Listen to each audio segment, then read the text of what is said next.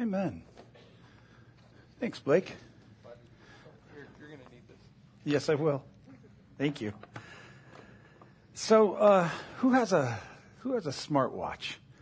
Anybody have a smartwatch that they wear? Sort of. Not many. Sort of. Kind of. It's a reasonably intelligent watch, but not a smartwatch.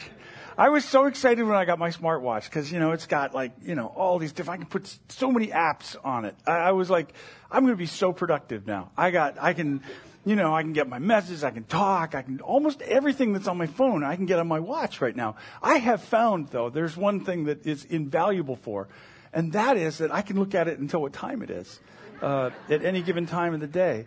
My wife, Robbie, has a smartwatch that, she just got a new home screen for. She's actually back with the Kidsgate thing, so she's not going to hear me talking about this. But it's good. No, it's not. It's not bad. I just was suddenly realizing she's not here. But she's got a home screen for it, and it not only tells her the time, but it actually estimates how many days she has left to live, given a normal person's lifespan. Now, your reaction, it was the same as mine at first. I was like, oh no, that's just so morose. But it does. It says in big letters, like it's 10:45, but in smaller numbers, it reminds her she's got 8,100 days left or whatever it is. Now, it's jarring. Yeah, that's a jarring concept. It's uncomfortable, but the more I think about it, it's not a bad thing to keep in mind, really. In fact, it's biblical. Psalm 90, verse 12, Moses wrote, teach us to number our days so that we may live wisely. So in reality, Robbie's smarter than any of us at this point because she knows how many days she's got now. But either way, the reality of it is all of this, everything we see, everything we know, everyone we know, including ourselves, has a limited shelf life. That's a reality. Life is terminal. And that's true of all things. Based on what we believe the Bible reveals, that's true for this whole world. This all is leading towards somewhere, towards an end. There's a finish line out in front of us. Either the world's time, runs its course and Jesus returns, or our lives come to their conclusion. But either way, we all have limited days. We know Robbie's got 8,000 something right now, but what do we do with those days? Each one of us has a limited number of days. What are we doing with those days? What do we do with this gift that's been given to us? How should we live when the finish line is out there? That's what we're going to be considering today in our study of Luke. Everybody's like, oh, I'm so glad I came. You'll like it. I think you will. If you've got a Bible or a Bible app and you want to follow along, if you'll go to Luke chapter 21, please. We're continuing through our study of the Gospel of Luke. We're close to the finish line in this study. Last week we read 3 little vignettes where Jesus was revealing some hidden things. He rebuked the religious leaders of the temple for the selfish pride that was hidden behind all of their outward piety. He praised that poor widow who was sacrificially living and giving when nobody even knew about it. And today he's going to talk to his disciples about the end of the world as they've known it. And there are lessons for us in that as well, in his message about our priorities in life in view of the finish line. So if you're there in Luke chapter 21, we're going to pick up where we left off, starting with verse 5. So it says, some of his disciples began talking about remember, they're in Jerusalem, they're there to celebrate the Passover, began talking about the majestic stonework of the temple and the memorial decorations on the walls. But Jesus said, the time is coming when all these things will be completely demolished. Not one stone will be left on top of another. Teacher, they asked, when will all this happen? And what sign will show us that these things are about to take place? Okay, we'll stop there. Here we've got our header. This actually lays it out for us, what it is that we're going to be reading about here, this whole section. And so we have to unpack this just a little bit. Jesus and his followers are leaving the temple area. Remember, they're there to celebrate Passover. They're with a lot of, they're probably doing all the tourist stuff. So they got to go to the temple and look at that. They got a little brochure going over, all the details of that. And they're in awe at what it is they're seeing, the amazing craftsmanship that went into that in constructing Herod's temple. The construction was actually still going on in Jesus' day. It didn't finish up until around 64 AD. So there would have still been construction stuff around. But Jesus responds to their marveling with this cryptic prediction of the temple's destruction. Now, for them, it was a prediction of the future. For us, it's talking about something that happened in the past, right? We're clear on that. The temple in Jerusalem was destroyed in 70 AD to crush the Jewish uprising at that time. The Roman general Titus laid siege to Jerusalem, and he sacked it and completely and utterly tore the temple down. He thought there was gold in there or something, and so they completely demolished it. So his disciples then ask this intriguing question. I'm sure they're startled by what he has to say, but then they ask, when is this going to happen? Probably referring to the forecast of this temple's destruction. And then a second question is, what will be the sign that these things are about to take place? So this, as I said, provides us our header for understanding. This whole section is dealing with the end of the temple age, the destruction of the temple in Jerusalem, which Jesus already alluded to. Remember, when he came into Jerusalem, he went to the temple and he staged a protest. He interrupted the sacrificial system momentarily, and it was symbolic, of things to come. He disrupted the whole operations of it. Now, this section appears in all three synoptic gospels that Jesus says these things. Luke's is somewhat unique. In the other accounts, there are elements that could possibly be forecasting something else beyond the destruction of the temple, some future events even beyond that. Luke doesn't include those, perhaps because he's getting a message across to his Gentile audience. His focus may be more tightly zeroed in on the beginning of the church age and the end of the dispensation for Israel. And so I know that there are people that will look at this section that we're about to read today and say that it's about future events as well. I don't know. Does it include things that may suggest a final end? Possibly. But here's the thing. If Jesus' words here that we're about to read is only about the end of the temple age and the beginning of the new one, it's still applicable to all of us. We don't want to look at this and say, well, that's a nice history lesson and, move on with life. It still has application to us in this. Because as I said, whether we're talking about the end of the world or the return of Christ or the end of our own personal life's story, there's a finish line somewhere. We're all facing that. And what's important is to know how to live in light of that finish line. Live in view of that. So we'll keep reading here. Verse 8. Jesus replied, "Don't let anyone mislead you, for many will come in my name claiming I'm the Messiah and saying the time has come, but don't believe him. And when you hear of wars and insurrections, don't panic. Yes, these things must take place first, but the end won't follow immediately." Then he added, "Nation will go to war against nation and kingdom against kingdom. There'll be great earthquakes. There'll be famines and plagues in many lands, and there'll be terrifying things and great miraculous signs from heaven." Okay, we'll stop here for a minute. Jesus actually doesn't then, in typical fashion, doesn't address the question of when these things are going to happen. Instead, he starts talking about the suffering that will characterize this broken world in anticipation of some of these things taking place. The disciples figured, for them, when they're asking this, they figured by asking for signs that some cataclysmic event has to take place for the temple to be destroyed so thoroughly. I mean, something like this has got to be, in their thinking, the end of the world as we know it. So how are we going to know, when this end is coming? And Jesus warns them not to get caught up in sensational news reports about wars or natural disasters. And that warning is still applicable today to us. There's a tendency with modern teachings on prophecy to look at this list that Jesus gives and compare it to, present day events. We'll go through, Jesus mentions earthquakes.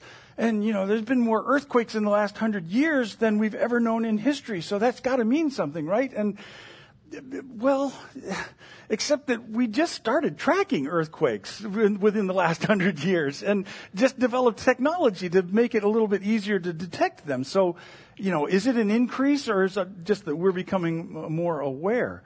Teachers will point to famines and wars and pandemics and hurricanes as evidence of the looming end, and that usually will stir a lot of fervor and get people kind of excited. But the thing that we really have to remember here is that Jesus clearly states that he is not describing signs of the end. He says these things are going to happen, but the end isn't going to happen immediately. In fact, when you see them, realize there's still time to go. What Jesus is describing is the time that we live in, the time that we've been living in for 2,000 years. Times of confusion and turmoil and war and disease and natural disasters. And his warning is not to get caught up and ultimately misled by all of these things going on. So to live wisely with the finish line in view, we're called to stay on task in the midst of a troubled world. Jesus points to false teachers and fake messiahs, people who would come after Jesus and try to alter the course that Jesus had set for us. And he tells us, tune that noise out. Influencers, religious and non-religious, are going to come along claiming to be somebody special, announcing a new and better way. And Jesus says, just stay the course of the simple gospel. Stick with it. Stay with that, regardless of all the noise going on around you. He points out all the ways in which the world suffers. The world had been suffering in Jesus' day. It continues on to this day through wars and natural disasters, and those things are terrible and they're upsetting, but Jesus tells us not to be frightened by how bad the world looks. It's going to look bad, is what he's telling us. It's going to look awful. And it's going to cheer up. It's going to get worse as it goes along. But his warning to us is to be alert, but not alarmed.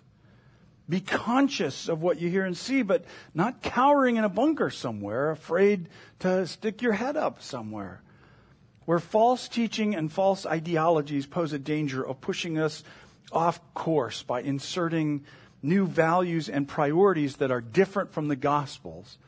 The other troubles that he describes pose the danger of getting us fearfully obsessed with trying to stay safe, which will also cause us to veer from the course that Jesus set us on by engendering fear in us. And God does not use fear as a motivator. Oh, but Rob, Proverbs, fear of the Lord is the beginning of wisdom. Different kind of fear. Different kind of fear than what I'm talking about here. The fear of the Lord is the acknowledgement that, hey, there's a God and it's not me. And I will submit to the God who created me. But the fear that I'm talking about is that fear that is a great motivator. It's a great motivator, but it is an ungodly motivator as well. It's a twisted one. Fear will prompt us to look for enemies and build walls between ourselves and others instead of extending and engendering the grace of God that he's given to us and commissioned us to share with the world around us. What Jesus is trying to explain to his disciples and to us is that we have to expect that there's going to be a lot of noise calling for our attention. There's going to be a lot of troubles in the world we live in trying to define us or trying to define our priorities. The world is always going stupid. You could actually put that as the header here.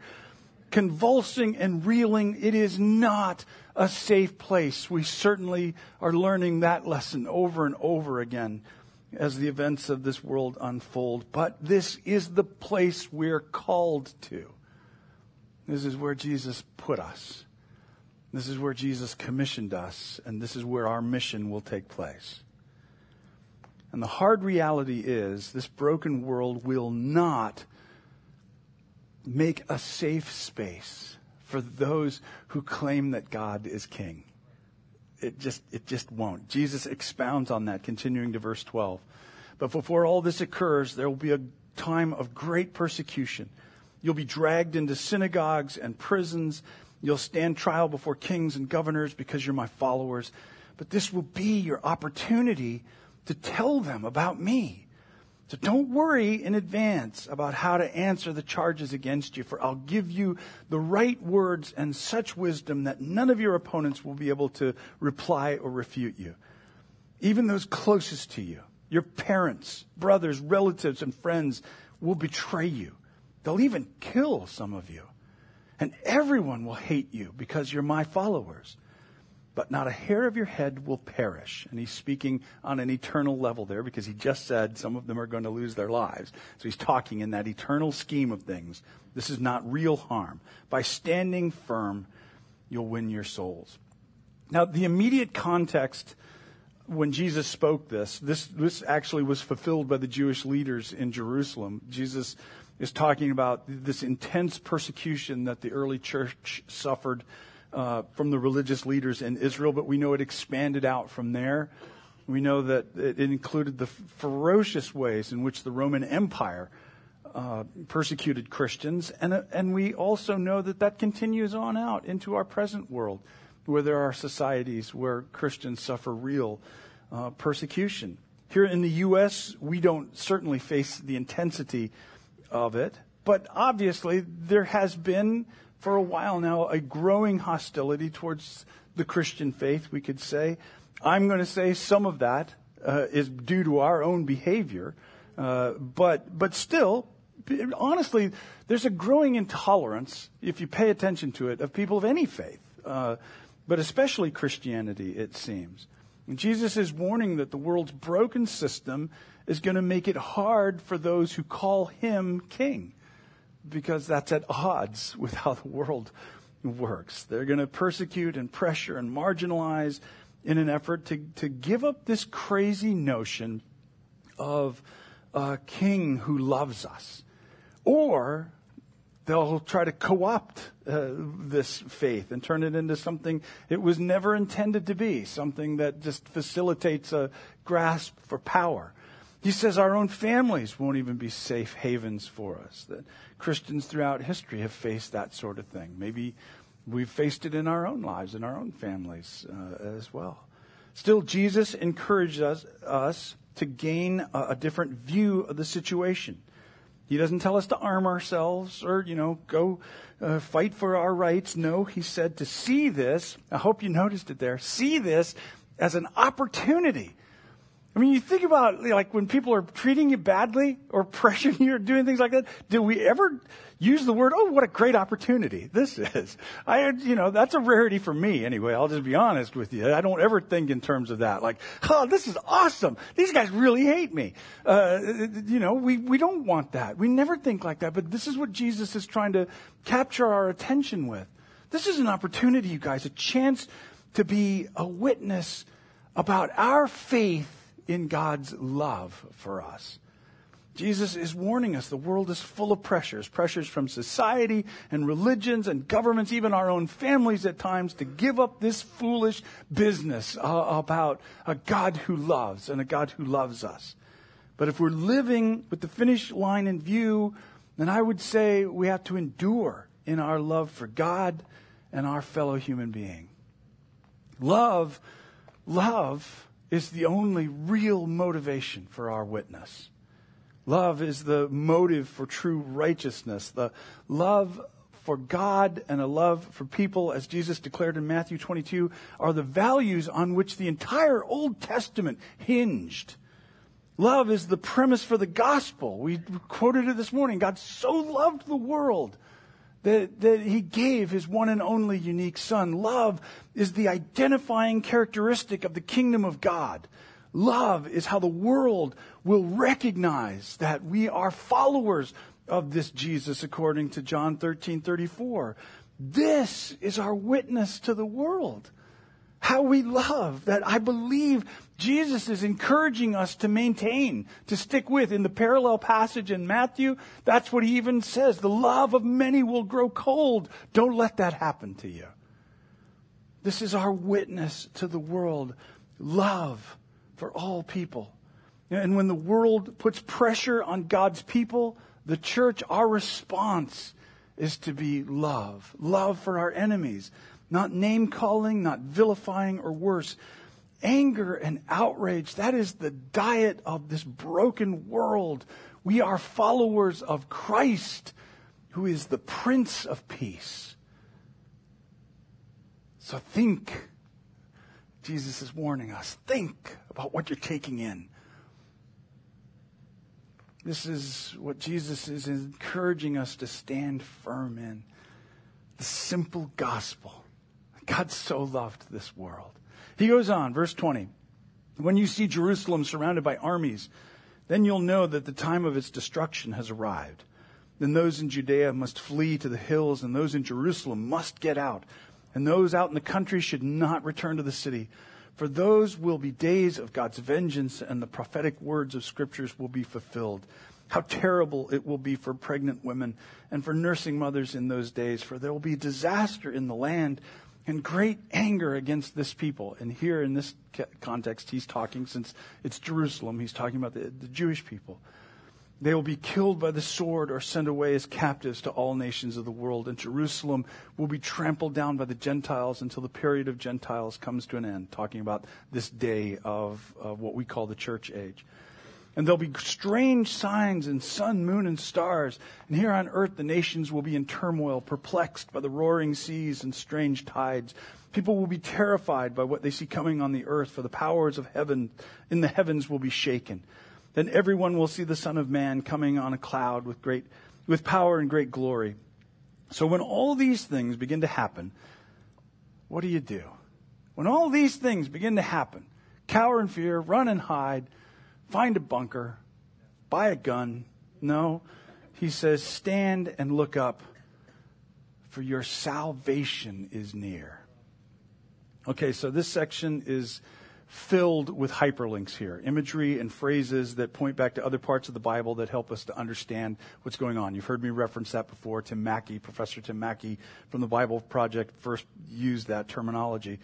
Jesus begins by quoting a mashup of Isaiah 13 and Isaiah 34, and in those sections, we won't read them right now, the prophet's forecasting the invading army of Babylon, who is coming in to sack Jerusalem and destroy the temple. So it's important that he's quoting and pulling from those sections here. And Isaiah says that when that event happens, that there will be signs in the heavens, that the heavens will be black and the stars will give no light. And later he prophesies against the nations of the world, and he forecasts the destruction of the ancient kingdom Edom, and described its ruin by saying that the heavens would melt and roll away like a scroll, and the stars would fall from the sky.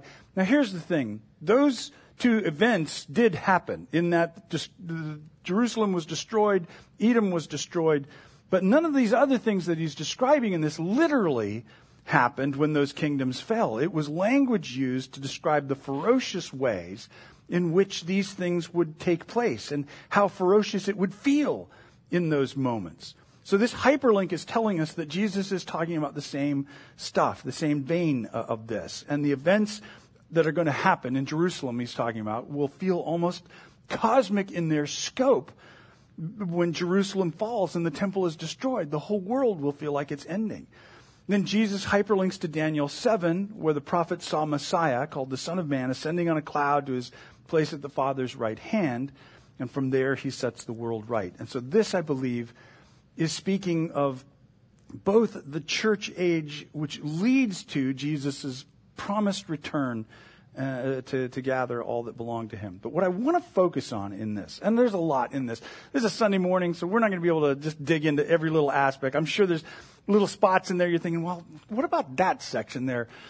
We've actually gone over this at different times in the past. You could maybe look at our website, but I really don't have time to go into all of that right now. Hopefully this overview gives enough of a sense of it. What I want to focus on is the last line of that section. When we see all this stuff happening, Jesus says, stand up and look up, stand and look up, for your salvation is near. It's such an important reminder in this. Far from trying to get us agitated or afraid about world events, Jesus is reminding us of something very important. That when we live with the finish line in view, we have to remember that God's end game is redemption. This is all leading towards redemption. That's what this is all about.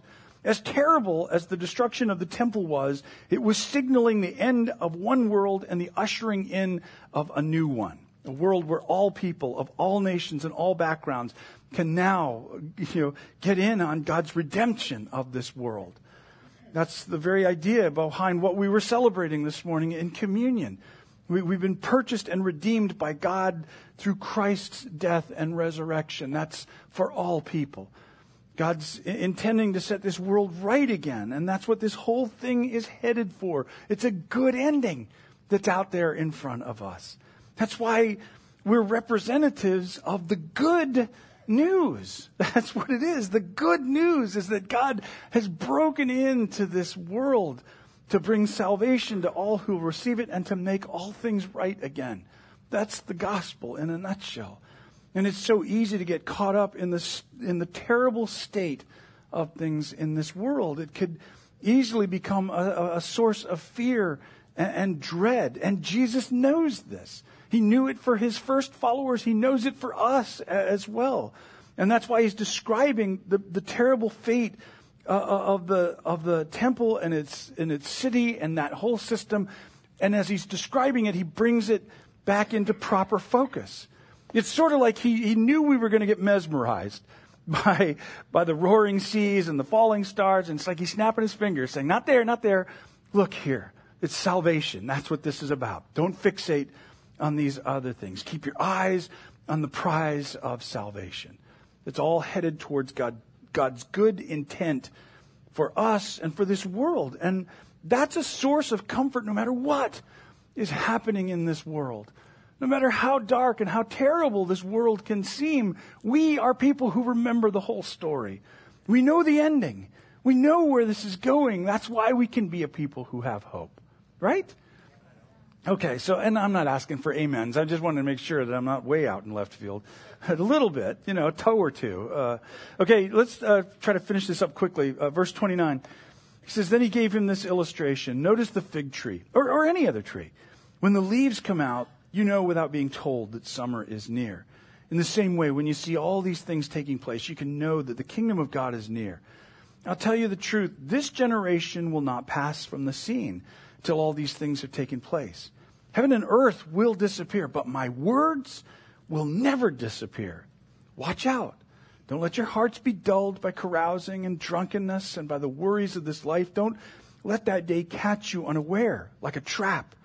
For the day will come upon everyone living on earth. Keep alert at all times. Pray that you might be strong enough to escape these coming horrors and stand before the Son of Man. So heavy stuff that he's saying in this. But the imagery that he begins it with, I love springtime. I don't know if you're like that, but I love it. To me, Robbie and I've got lots of trees that we planted and flowering plants, and there's nothing that I enjoy more than, those once dead branches starting to sprout leaves again and seeing that come back into bloom. Spring arrives, and then summer, and then into fall, into winter, and it all begins again. And we go through this again. And Jesus uses that as an illustration. He tells that when you see the trees bloom, you know that spring is coming, summer's just around the corner. And in the same way, when we observe how the world keeps cycling with each generation through these troubles, we can know that this is headed towards God's good ending that he has in mind. Now, when Jesus says that this generation isn't going to pass away until this happened, that's pretty solid case in my thinking that the focus of this prediction is on the destruction of Jerusalem, the end of the temple dispensation in 70 AD. But it could also be revealing the cyclical nature of this, that cycling towards this, that will come to a head one day, where these events are repeated on some global, cataclysmic scale. I don't know for sure. I'm just saying that that's clearly there in the text and could be read that way, that there is this cycling towards something cataclysmic. What captures my attention and what I pin my hope on is verse 33. Heaven and earth can pass away. All that we know in this created life is transient, but his words, this promise that he will return and set things right, will not fade away. It is certain. This will come to pass, is what he's saying. And that's what I choose to focus on when the finish line is ahead. Let's live out our anticipation of redemption in the here and now. What it is we believe this is headed towards, this certainty of Jesus' words. Let's allow that to affect how we live in this present life. As we stated before, be alert, but not alarmed. We don't need to be speculating on every world event that takes place. There's a huge difference between speculation and anticipation. And I think sometimes we conflate the two, and we get excited about speculating about what this or that event could mean, instead of just anticipating that no matter what's happening here, we are moving towards something good. We are moving towards God's redemption of all things. Be conscious of what you hear and see, but not cowering in a bunker somewhere or self-medicating, tuning it all out. Going and just getting drunk all the time or going to parties all the time just to try to forget about this. I got to try to medicate myself to keep from facing the reality of it. And this is the challenge of being good news people, that we're not called to live in some insulated bubble of faith where we're unaffected by the world's troubles around us, nor are we called to address the world's troubles using the world's methodology. No, we live right in the midst of this mess, but secure in the promise of God and the salvation that He proclaims, the salvation that we anticipate.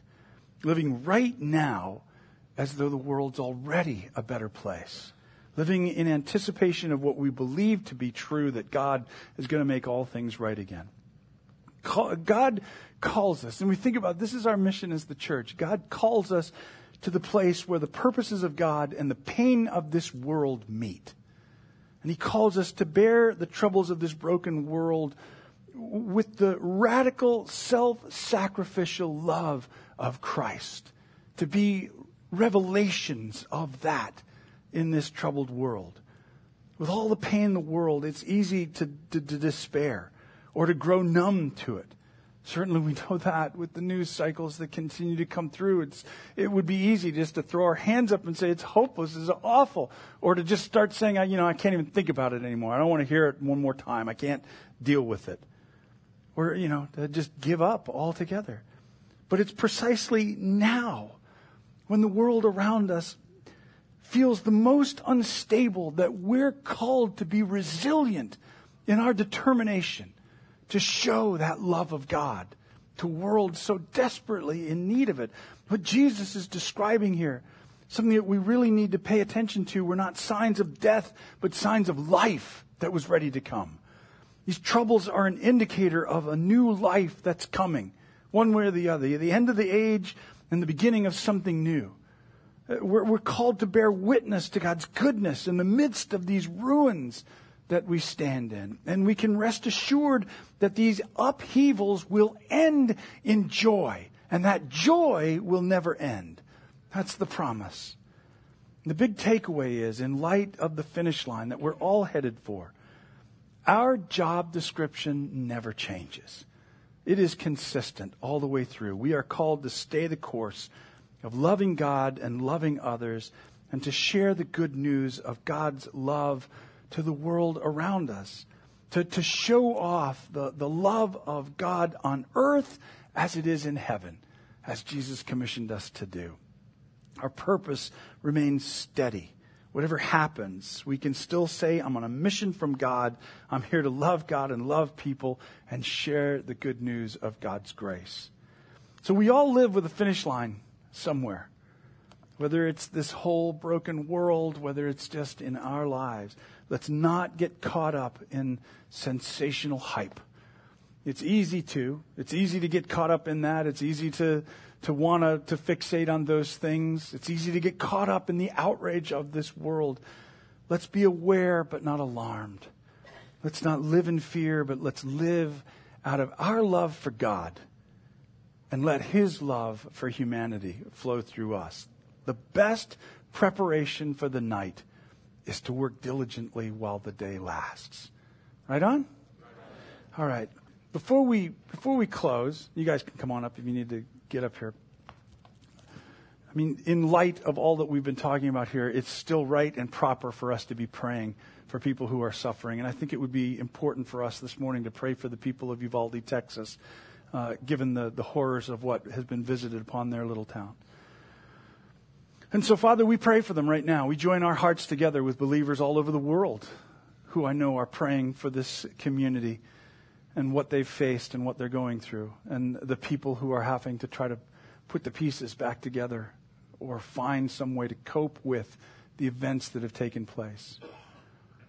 And Lord, as is our practice, we fall into camps and begin lobbing grenades of accusations back and forth at one another, all while we stand in a pool of blood. It's horrifying, Lord.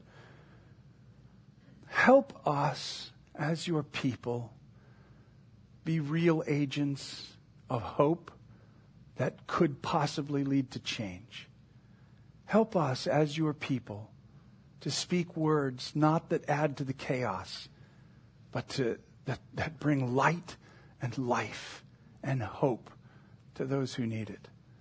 We pray for all of the parents and all of those who've lost loved ones in this massacre. We pray, Father, that you comfort and help and heal. Lord, we do as you called us to do. We pray for the family of the gunman. And we pray that you surround them with your grace and your help and your healing. This world is so broken, Lord God. And events like this just bring it into clearer focus for us. This world is so broken. Come quickly, Lord Jesus, and turn this around. We long for the day where we live in the light of the Prince of Peace, where our children are safe no matter where they are, where all people dwell together in love and in unity and rightly represent your loving rule to creation around us. That's the original vocation we had that Adam and Eve fell from. Father, that's what we aspire to be. So help us, Lord, to be influences of your goodness in this world. Help us to speak goodness and grace and hope into the horrors that we face in this world. Let the gospel meet the pain of this world and bring about change. That's what we ask for, Father. And we ask it in Jesus' name. Amen. Amen. If you'll stand with us, please. So we're going to end on a new song. We rarely do that, but I found this song and the words are really powerful. So just as we sing it, meditate on it, and I hope they're as impactful for you all as they were to me. So.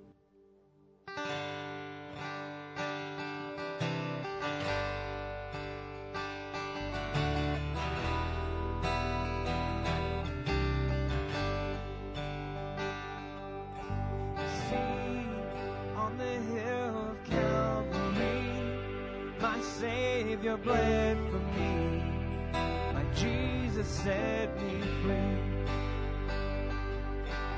Look at the wounds that give me life, grace flowing from his side, no greater sacrifice. What he's done, all the glory and the honor to the Son. My sins are forgiven, my future is heaven. I praise God for what he's done.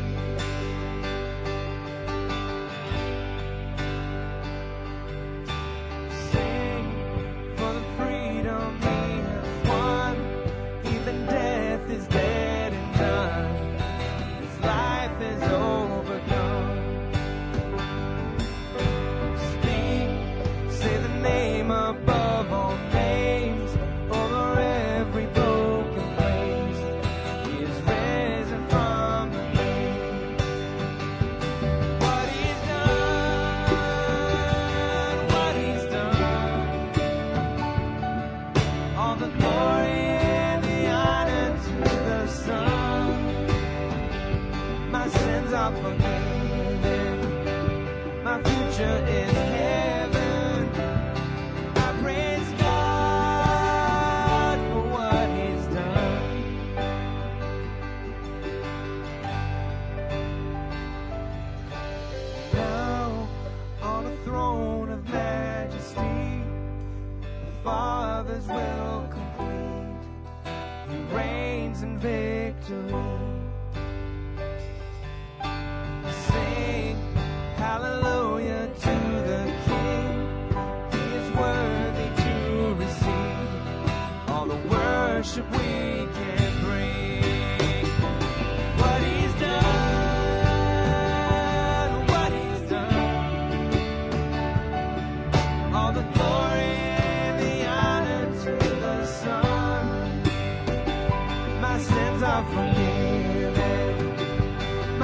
future is heaven.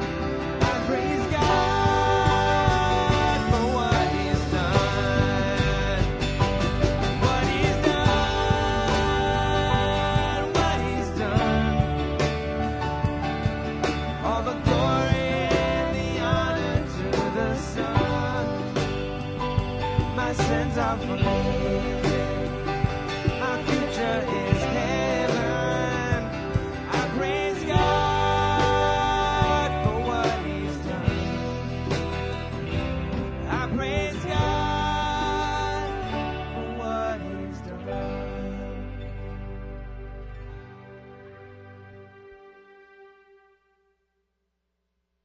Amen. Amen. Father, we do thank you that that's the hope that we have for what it is that you've accomplished on the cross of Calvary. Gives us hope, gives us security, and makes us beacons of hope for this world. Help us to live out what it is that you've called us to be. Help us to be your people, Lord. We confess and know we don't do it well. But you, by your Spirit, enable us and can lead us into different ways in which we carry ourselves and live in this world. So help us to do it. I pray in Jesus' name. Amen. Let's pray this prayer before we bail out of here today. If you have any needs that you want to be prayed for, please come on up. There will be people to pray with you here. We'll just see what God will do. Enjoy your day tomorrow. Take time to remember those who made that ultimate sacrifice to be able to enjoy a day like we have tomorrow. But let's pray this prayer together. Father in heaven, reveal who you are. Set the world right. Do your will here like it's done in heaven. Provide for our daily needs. Keep us forgiven with you and forgiving others. Keep us safe from ourselves and the devil. We confess you're in charge. You're our provider. Our lives are in your hands. Yes and amen. Go in peace, you children of God.